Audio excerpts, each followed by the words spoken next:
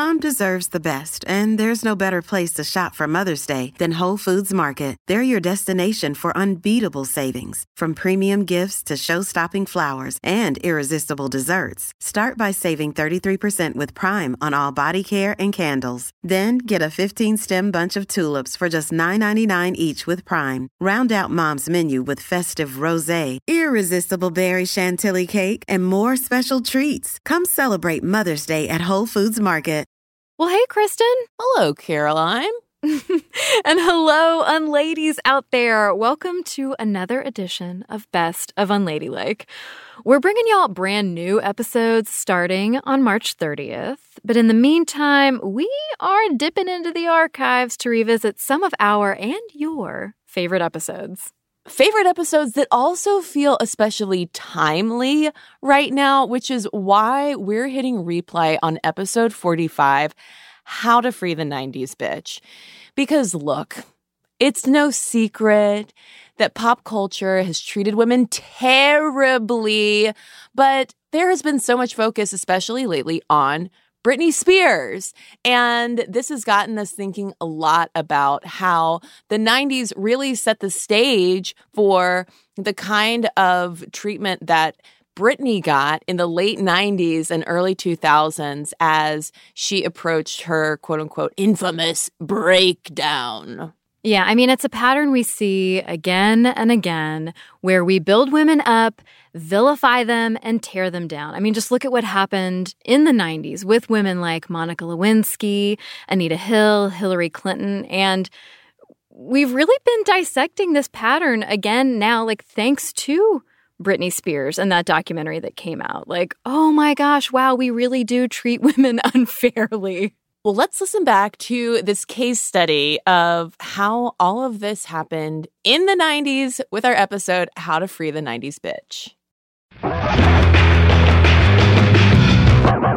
I mean, we saw, Sally Ride go to space, and we saw Geraldine Ferraro secure the vice presidential nomination on a major political party ticket. Toni Morrison and Alice Walker won Pulitzer Prizes for women-centered fiction, and it just felt like women were ascending.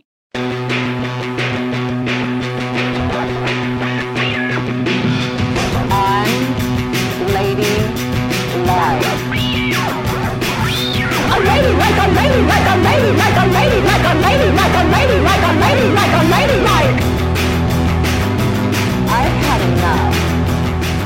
Hey y'all, and welcome to Unladylike, the show that finds out what happens when women break the rules. I'm Caroline. I'm Kristen.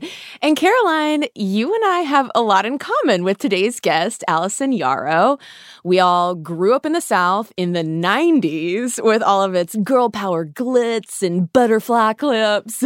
But we were also kind of sheltered from feminism and that sense of rising gender equality with, like women going to space and making waves in politics, arts, culture. Yeah, I did not know until talking to Allison that the 90s were supposed to be the so-called decade of women. Yeah, I hadn't really thought about it either. But a few years ago, when Allison started taking a closer look at what was happening for women while we were girls, what really went down during that decade of women stunned her. I got really excited to say, oh, look at all of these major news stories that were really about women. And then the closer I started to look at all these stories, I realized that the major stories of the 90s, yes, they were about women, but they were about making women into bitches, almost every last one of them. And that was shocking.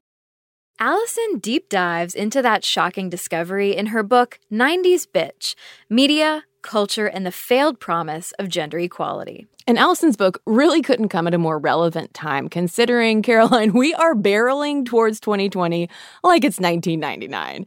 From chokers, clueless fashion, and cassette tapes at Urban Outfitters to women like Anita Hill, Monica Lewinsky, and Lorena Bobbitt back in cultural conversations. It's all about the 90s these days. Yeah, so today, Allison's taking us on a kind of feminist 90s nostalgia trip to reckon with that recent history and the women who made it. All to find out, why did the supposed decade of women become all about the bitches? And what can 90s bitchification teach us about American women today.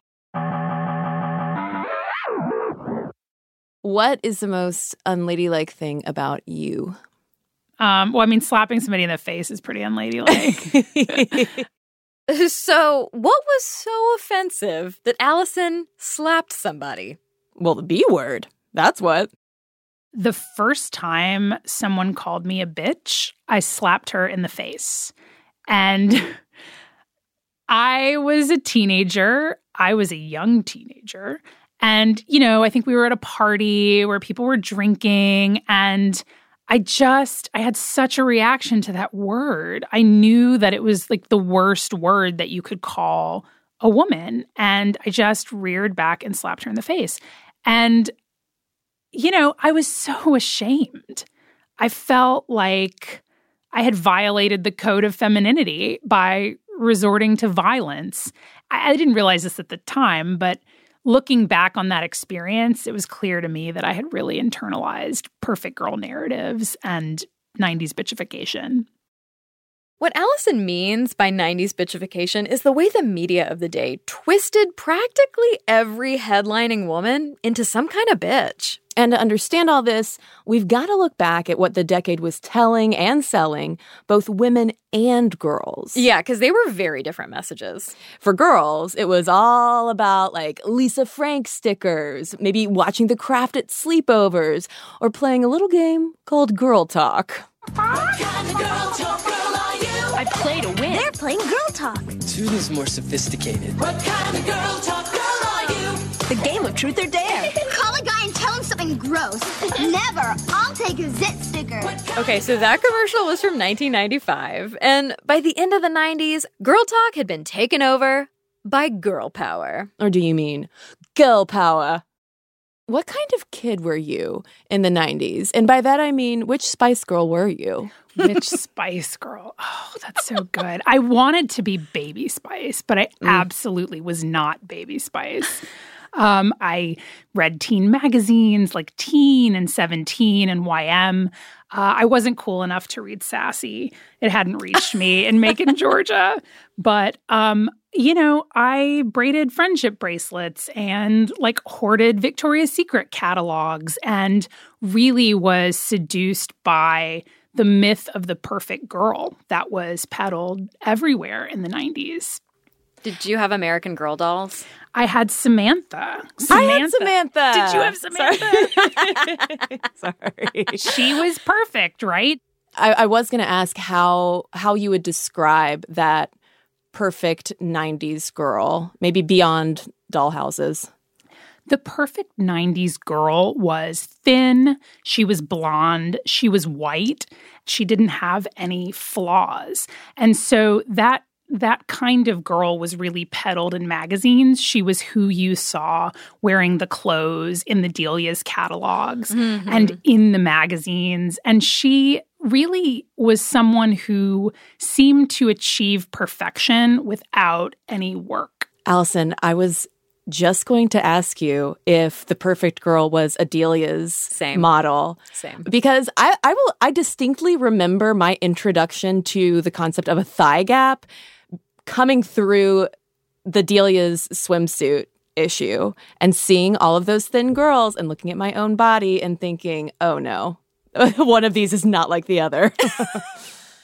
Yeah, that really resonates with me too. They really were very thin. And, those models and models in most of the teen magazines we grew up reading, they didn't have bodies that were diverse. They didn't have roles. They didn't have thigh gaps. And real women have those bodies. In other words, girl power promised that we could be anything we dreamed of.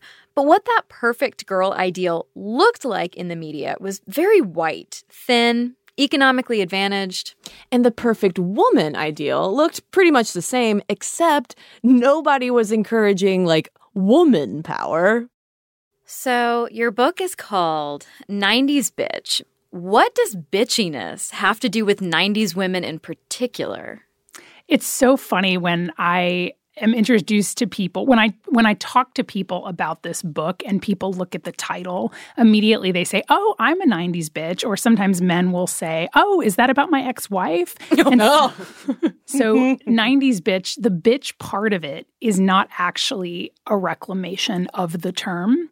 The history of the word really reduces women to their sexual function, to dogs in heat begging for men. In the 90s, the word bitch was pretty universally used to malign, objectify, and dismiss women. And if it wasn't the word bitch, it was absolutely the suggestion of the word bitch. It was very clear. Or, as Allison writes in her book, quote, stories of notable women from the 90s almost invariably suggest they were sluts, whores, trash, prudes, erotomaniacs, sycophants, idiots, frauds, emasculators, nutcrackers, dykes, and succubi. Yeah, what's that old saying? A bitch by any other name? So women during the 90s, they were often referred to as bitches for taking up space, for being people that were reported on. That was enough to render pretty much any woman a bitch. The only difference between them was what kind. All right, Caroline. So there are a few major types of 90s bitches that Allison's going to introduce to us. Because bitchification was a real shapeshifter. It was pretty impossible to escape if you so much as stepped a pinky toe out of your ladylike lane. Yeah, I mean, according to Allison, women could get slammed as bad moms, damaged goods, catfighters, double bind bitches, and the villain/victim. So our first category, the bad mom. Which Allison says is basically the woman who's trying to have it all by any means necessary.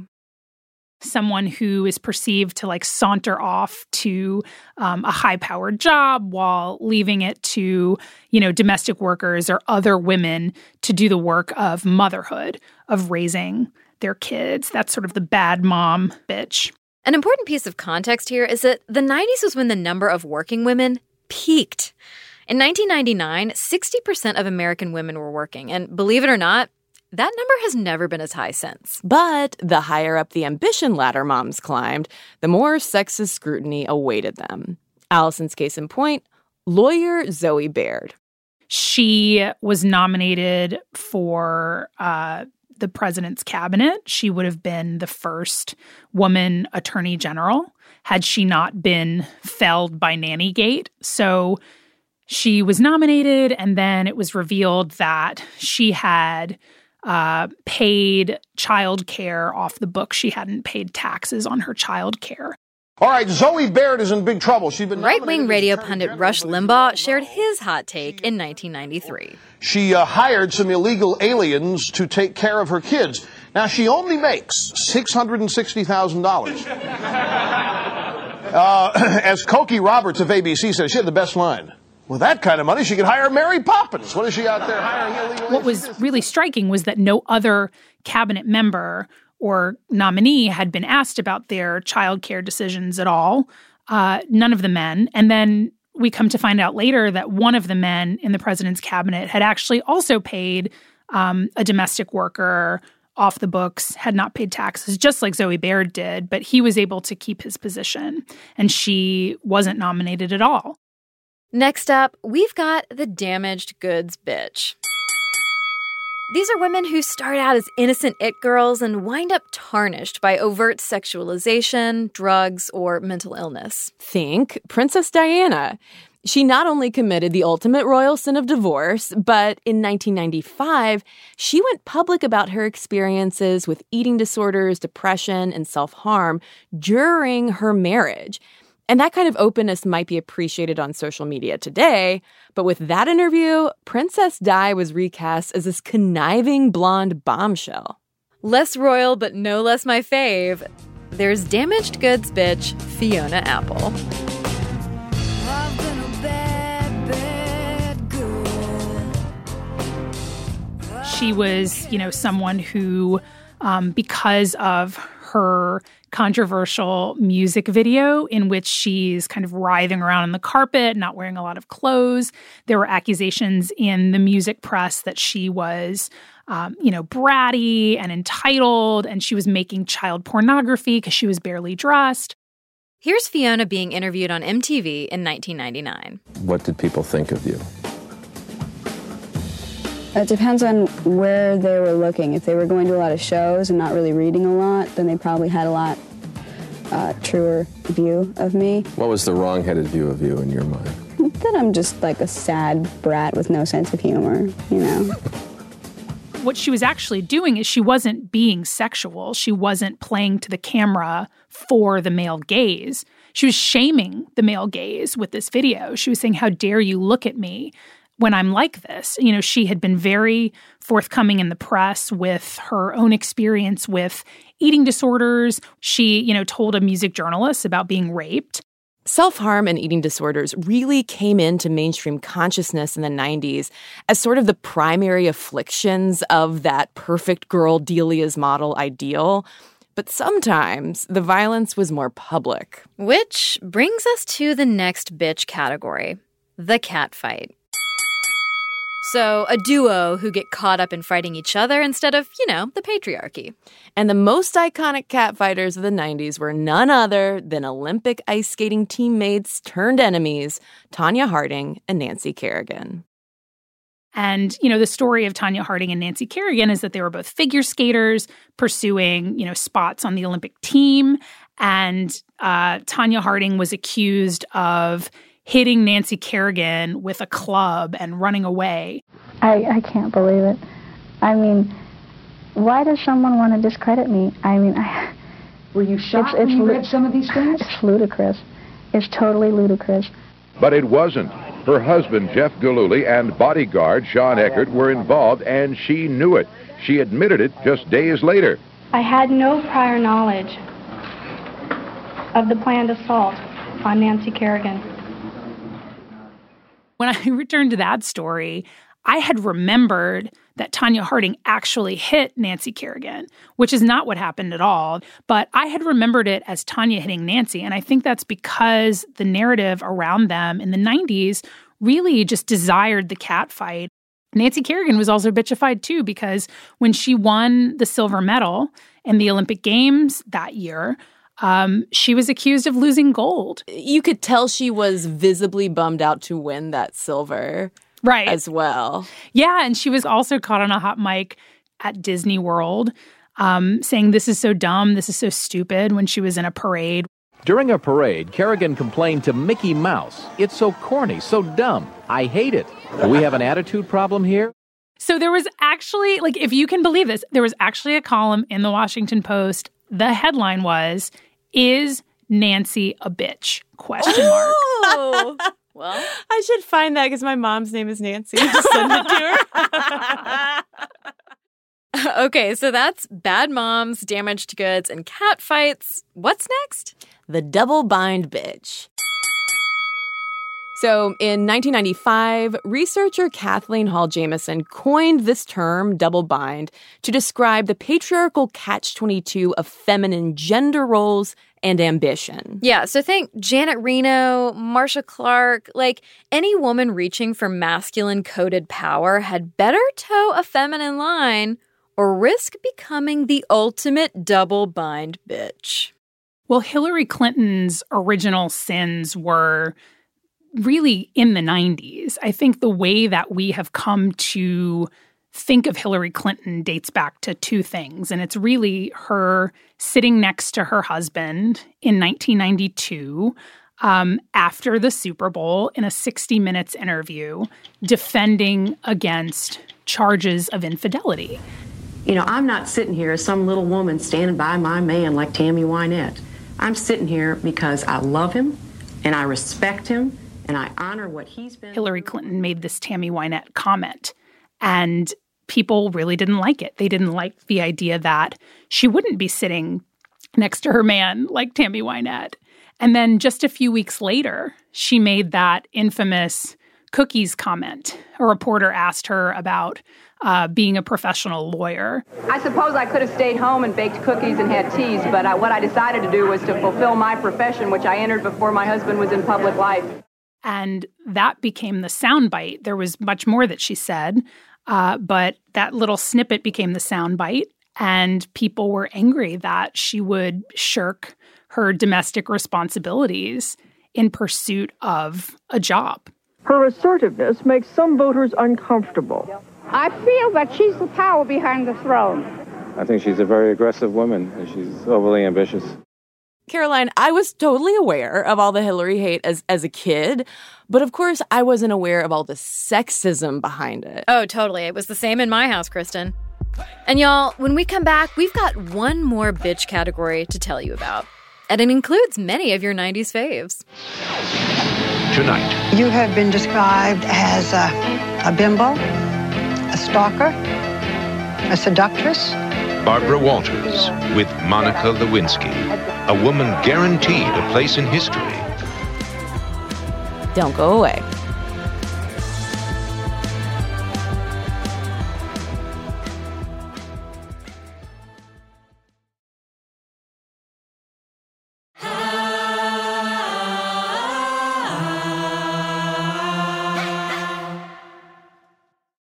We're back with journalist and 90s bitch author Allison Yarrow. And y'all, she's got one more bitch category to tell us about. But first, Caroline, we've got to make a detour and explain a little bit about the sexist soup that all these bitches were swimming in.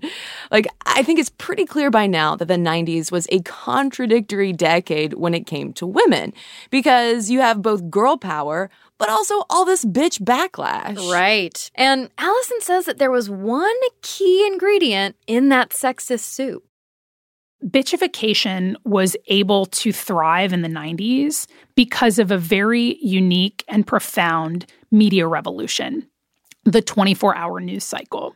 So during and after the Persian Gulf War, there was this new infrastructure for storytelling that allowed the networks to tell the story of the war and to build an insatiable audience that could watch it all the time. And many of them soon realized that it was far cheaper and more desirable even to cover Hollywood and politics and scandal than it was to cover war. It was this relentless, around-the-clock, all-the-time story. X-rated and extraordinary. That's the way it's been all day long, with millions glued to their televisions. The network bosses couldn't have counter-programmed the soaps with a more gripping daytime drama. With charges of sex, lies, and audio tapes. That's why we remember the bitchification of 90s women. That's why their stories are just lodged in our consciousness. It's because we watched their stories for days and weeks and months and sometimes years. And that was really new at the time. And we still haven't fully come to terms with how influential that was and how that shaped all of our lives and understanding of these women and ourselves. There's no better/worse example of the power of the 24-hour news cycle to bitchify a woman than what happened with Monica Lewinsky. November 15th, 1995. On that day, you found yourself alone with Bill Clinton in the Chief of Staff's office, and you lifted the back of your jacket and you showed the President of the United States your thong underwear.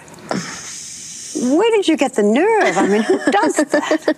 Well, when I first found myself alone with him, I was very nervous, and we were having small talk, and I remember thinking to myself, okay, well, this is it. If this is going to happen, I mean, maybe you should let him know you're interested. So I blurted out, I have a crush on you.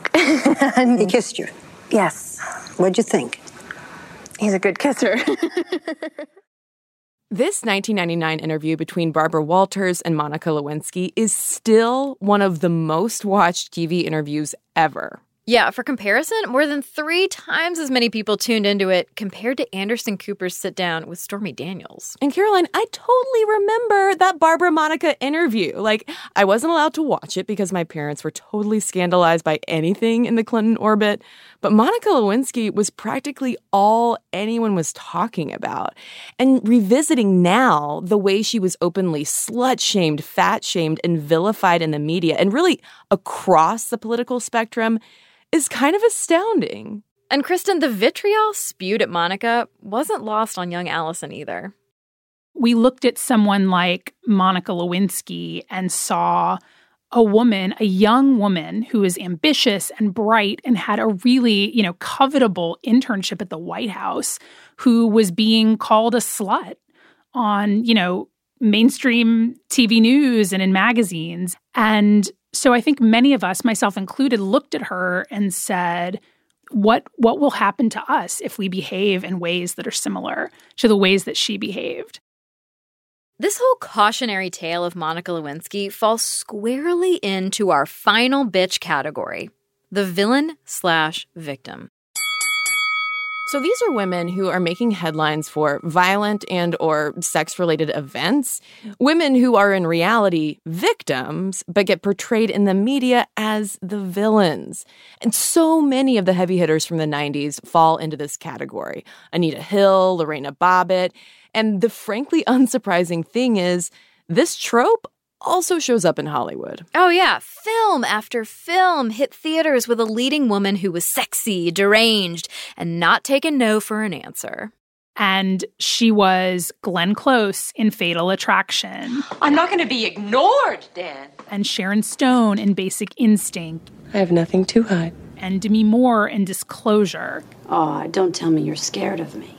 And the through line for all of these characters is that they were manipulative and vindictive and potentially violent or actually violent, and they were hypersexual. So you saw these women, and they were often, pursuing male attention. They were looking for sex with powerful men, and if anyone got in their way, they were going to get cut. There was another term for women like this that was used at the time to talk about not only these fictional characters, but also women like Monica Lewinsky and other real-life villain victims making news. That word? Erotomaniac. Colloquially known as lovesickness, erotomania also made it into the DSM, the Diagnostic and Statistical Manual of Mental Disorders. The book mental health providers use for diagnosis. So, okay, I had never even heard the term erotomania before I got a hold of your book. So can you tell us what erotomania is and, how was that term being thrown around? Erotomania is a delusion, a rare delusion disorder that really only applies to women, suspiciously. It's when women are perceived to be obsessed with a man in an erotic way. And usually this man is someone who has more power or stature or money than the woman does. And so she is perceived to be kind of pursuing him for sex.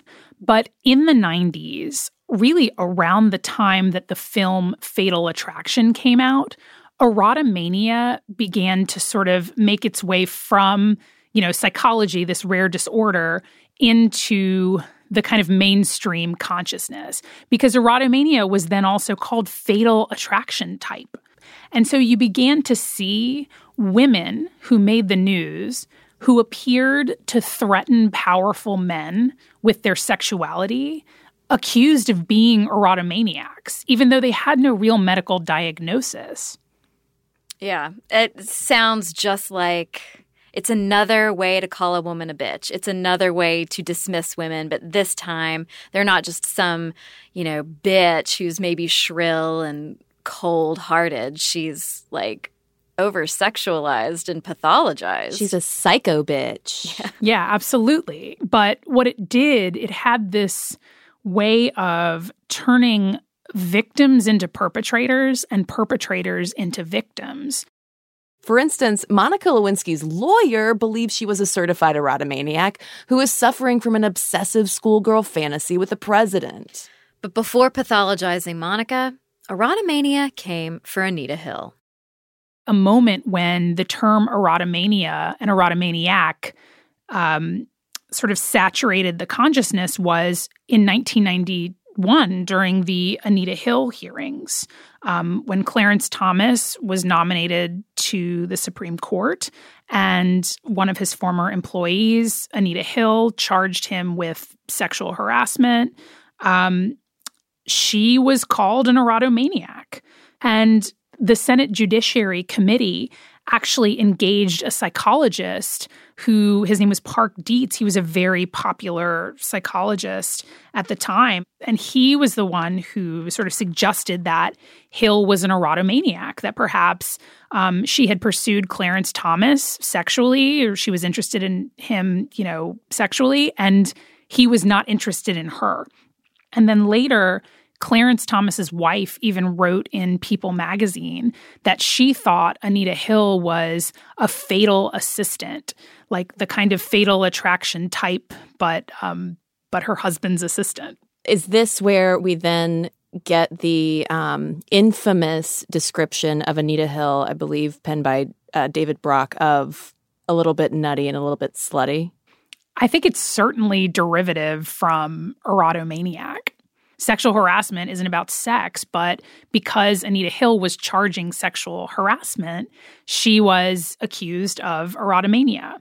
And I think it's really interesting, erotomania, why is it such a gendered diagnosis? There are plenty of delusions, disorders, but why does it sort of have to center around a woman's relationship to a man? And why can't men be diagnosed with erotomania? But the definition only applies to women. Do you feel that Lorena Bobbitt fits into the erotomaniac narrative?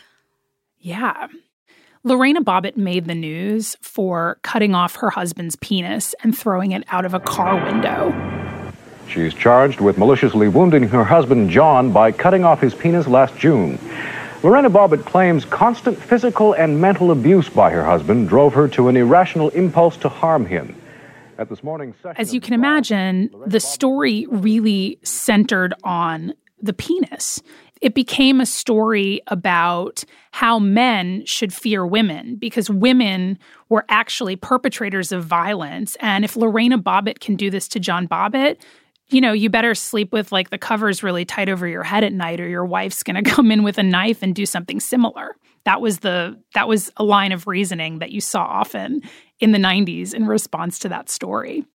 What Lorena's story really was a story about domestic violence and marital rape, which many folks at the time didn't even think existed. The penis chopping happened after she had endured 6 years of serial abuse. In 1994, a Virginia jury acquitted Lorena Bobbitt, but it's taken 25 years and a new Amazon documentary series for her narrative to be de-bitchified and publicly redeemed. So what do you think about Lorena Bobbitt kind of reemerging in our kind of cultural awareness today? Any time that women from the 90s can have an opportunity to return now and be part of telling their own stories instead of having their stories just told for them and told in a sexist, racist way and told wrong, it's absolutely progress. And Lorena Bobbitt is absolutely, I had lunch with her and she's just a fascinating, warm, articulate person. And we really did not understand the contours and depths of her story in the 1990s. Her story is an immigrant story. One of the ways that her husband supposedly tortured her is by threatening to get her deported. And she didn't know that. She didn't know whether or not he could actually do that. And she's so amazing because she's really out there sort of talking about all of these issues now. And she even is an advocate for domestic violence victims. And she's using her platform to reach people and to teach about domestic violence. Why now? Why?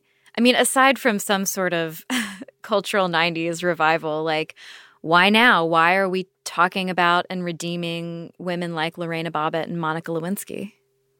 Because we are just beginning to see how poorly they were treated in the 1990s. And I still believe that we're doing too much sort of individual redeeming and not enough looking at all of these stories together.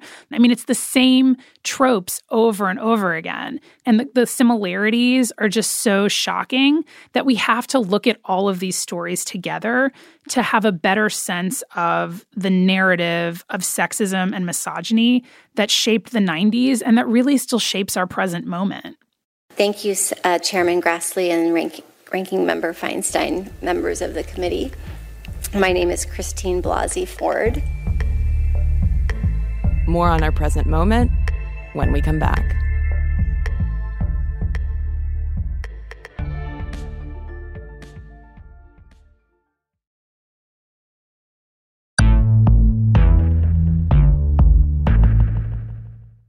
I am here today not because I want to be. I am terrified. I am here because I believe it is my civic duty to tell you what happened to me while Brett Kavanaugh and I were in high school. We're back, and that was Dr. Christine Blasey Ford testifying just last year to the Senate Judiciary Committee about her alleged assault at the hands of now Supreme Court Justice Brett Kavanaugh. And it made us curious what watching those hearings must have felt like for our guest, Allison Yarrow, who had just spent the past few years investigating all that bitchification of Anita Hill. It was so dispiriting. And I think it was really upsetting to kind of have to relive this through Brett Kavanaugh and Christine Blasey Ford when we had really already done this in 1991, but really people had forgotten. And so for them, I think, it was one of those moments where, you think gender parity exists or perhaps, sexism doesn't. And it's a real moment of reckoning and of sadness that there is sort of a deep sexism and misogyny that still shapes our lives and our reality. But for Allison, all this 90s bitch deja vu started well before the Kavanaugh hearings. I was writing the book in tandem with Hillary Clinton running for the presidency in, 2015, 2016.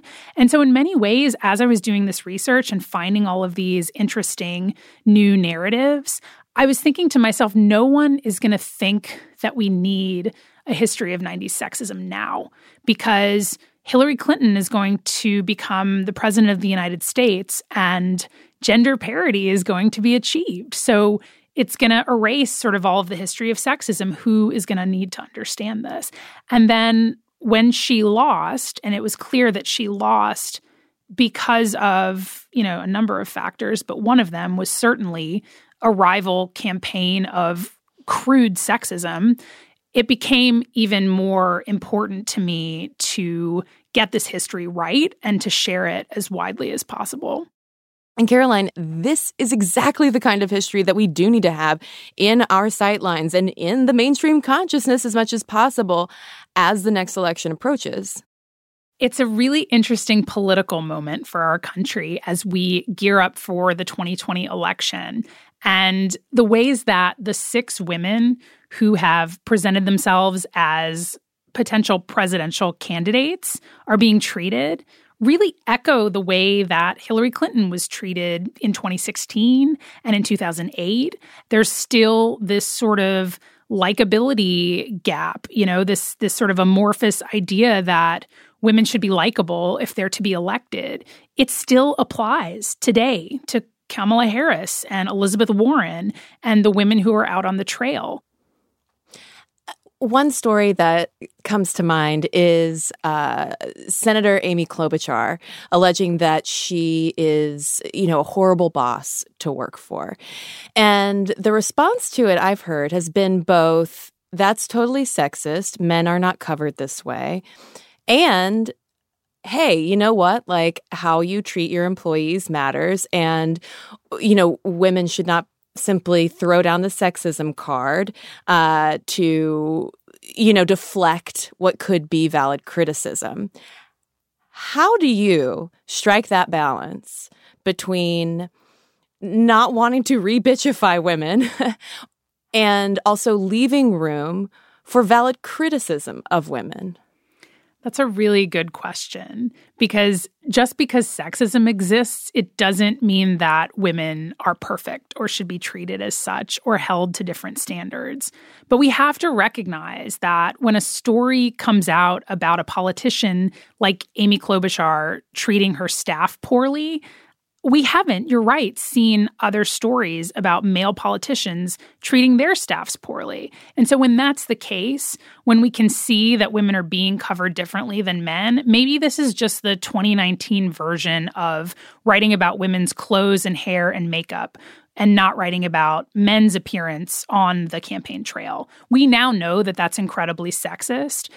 We didn't know that so much in 2008. It sort of had to be pointed out, and we had to learn that then. We know it now. Maybe this is a new version of that. When's the last time someone called you a bitch that you're aware of? At a book event. So I was doing a book signing, and it was a rough one. I mean, there were a lot of people who really weren't on board with what I was trying to communicate with this book. They didn't really believe sort of the bitchification premise. They really did believe things like Monica Lewinsky is to blame and Anita Hill pursued Clarence Thomas sexually and was denied. And these were the kinds of lines of arguments that I was hearing. There was an older white gentleman who came over and picked up the book and looked at it and was like, what is this? This is like, are you writing about yourself? Kind of that I can't remember exactly, but it was definitely like it was like, oh man, he's actually calling me a bitch. Damn. Yeah, we're not quite there yet, are we? Like in terms of, God, anytime either A, Monica Lewinsky tweets, or B, Monica Lewinsky's name comes up at all in any capacity on Twitter, it is still the complete split between people who are glad that she is resurfacing, talking about victims' rights and bullying, and people who say she needs to sit down and shut up because she was that temptress back in the 90s. She is such a litmus test. I've done probably 30 book events, and every single event there's at least one person who raises their hand and says, I'm totally on board with everything you're saying, except I don't believe that Monica Lewinsky is a victim, and I'm never going to believe that she was a victim. Mm. So you mentioned at that particular book signing how, some of the folks were just kind of not getting it. Just in general, how has the book been received? Coming on the heels of the Me Too movement and #MeToo, women are looking for ways to explain and understand the sexism that they've experienced in their lives. And it can be helpful to look at a history that tells a story of sexism and to plug into that and say, these are also ways that I've experienced sexism in my life.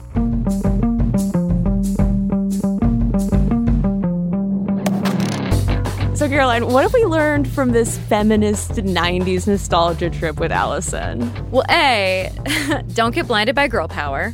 There's probably some more insidious stuff underneath the surface. And B, don't take any gender progress for granted. Yeah, the need to continually smash the patriarchy is so real, and we saw this too in the backstory of Allison writing 90s Bitch, because similar to how coming into the 90s people assumed it was going to be the decade of women, leading up to the 2016 presidential election, Allison, like a lot of us, was assuming that we were simply on the cusp of making this gender progressive move to finally elect our first female president. And clearly, when we start taking equality for granted, we're just setting ourselves up to discover how much more progress we still need to make. So to learn more about 90s bitches, don't forget to pick up Allison's book, 90s Bitch, Media, Culture, and the Failed Promise of Gender Equality. You can get it online or anywhere in stores right now. In the meantime, tell us, Has your perception of 90s bitches changed over the past, ever since the 90s? What does all that bitchification tell you about sexism and power dynamics today? And does it make you think any differently about this whole 90s revival we're living through? Email us at hello@unladylike.co, or you can hit us up on the socials at Unladylike Media, or join the convo in our Facebook group. And don't forget to stop by our website, unladylike.co, to check out our sources, sign up for our weekly newsletter, and pick up a copy of our book, Unladylike, a field guide to smashing the patriarchy and claiming your space. Abigail Keel is the senior producer of Unladylike. Nora Ritchie is our associate producer. Gianna Palmer is our story editor. And Ash Sanders transcribes our tape. Our music is by Flamingo Shadow, Amit May Cohen, and Sarah Tudson. Mixing, sound design, and additional music is by Casey Holford. Our executive producers are Chris Bannon and Jenny Radelet Mast. And we're your hosts, Caroline Irvin and Kristen Conger. Next week, we're talking to a couple ladies who aren't afraid to toot their own horn. The chief doctor came and afterwards, and he said, well, why are you here? It looks to me like you're some sort of elite athlete. I said, well, I'm a trombone player. Don't miss it. Make sure that y'all are subscribed to Unladylike in Stitcher, Spotify, Apple Podcasts, or honestly just wherever you like to listen. And remember, got a problem? Get Unladylike.